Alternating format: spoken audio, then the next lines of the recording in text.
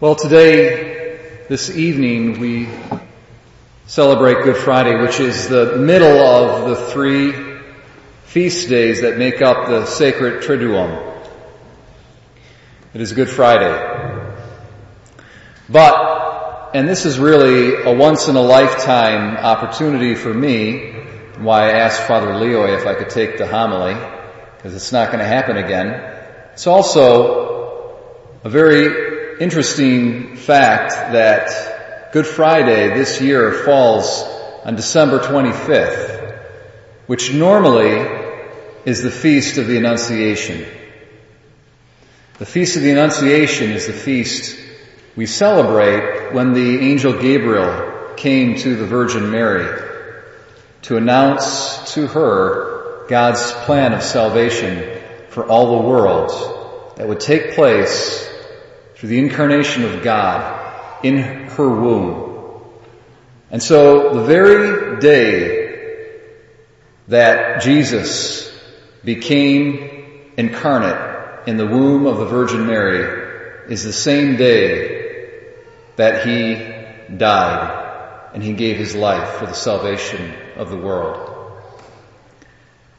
March 25th is also there's a third commemoration that falls on this day, and that is the feast of St. Dismas. Now, I think many of you here were present for my homily on Palm Sunday. On Palm Sunday, I talked about St. Dismas. I talked about the good thief, the thief that was crucified to the right of Jesus. And at that homily, I showed you all this special cross. It's a Byzantine cross. And it's unique because it's got 3 bars that go across the main upright, not just one. And I drew your attention to the bottom of the 3 bars. And the symbolism behind the bottom bar is that it is, as it were, a balance beam.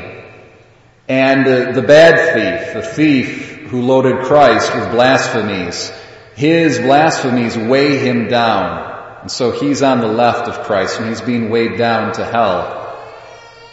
But St. Dismas, the good thief, who had faith and contrition and love for Christ, his sins were taken away from him.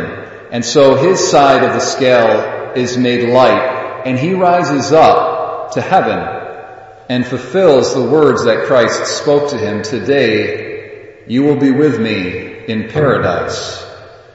And so what I like to do is connect these 3 special days that all fall on the same day. Good Friday, of course, is the main feast day. This is what we really celebrate today, is Good Friday. But I'd like to tie it also into the Annunciation and the feast of, or the commemoration of St. Dismas. Now, St. Dismas was crucified to Christ's right, but in our gospel that we just heard, there is another, something else that takes place to the right of Christ. And according to tradition, Jesus was pierced by the lance to his right. So it's appropriate that the thief who is saved would be to Christ's right, because that is the side through which the blood, or out of which the blood and the water flowed. The side out of which God's mercy came. Also, we see a theme of this right in a couple different texts in the Bible. The parable of judgment in Matthew 25, when Christ comes to judge, he will set the goats to his left and the sheep to his right. And the sheep are the ones who are saved. And also in the book of Ezekiel, we see a symbolic image, an image of a temple. But this temple is a symbol of the body of Christ. It's a symbol of the church, and it's a symbol of Jesus himself. And out of the right side of that temple flow the waters of life.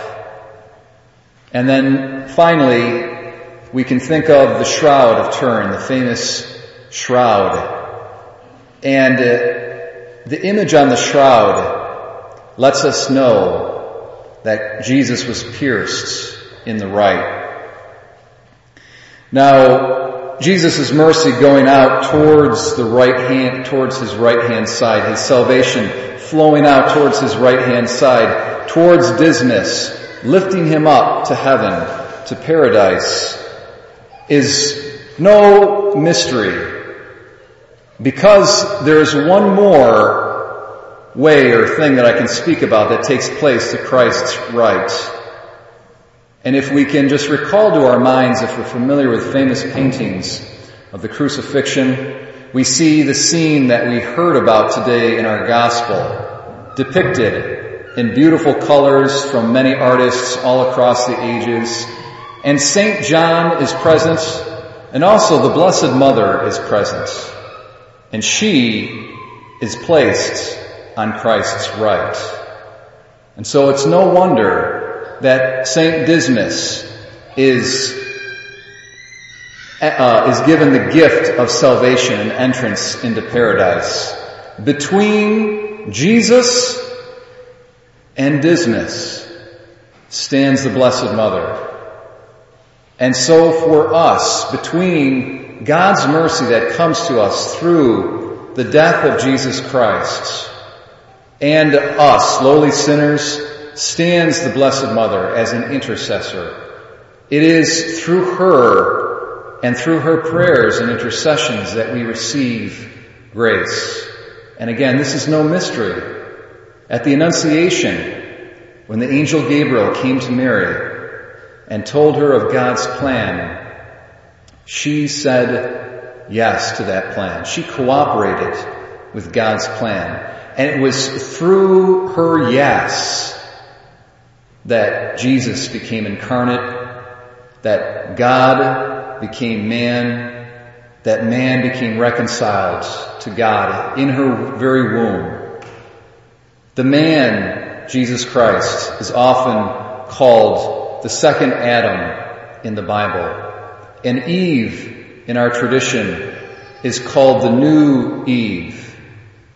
And so just as through the disobedience of Eve, man was expelled from paradise, so through the obedience of the new Eve, man was brought back into paradise.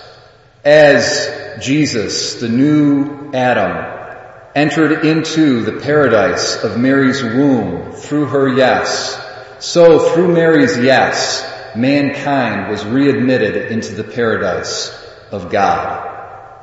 And so it's no coincidence that Mary, standing between Jesus and St. Dismas, Jesus says to Dismas, "Today you will be with me in paradise."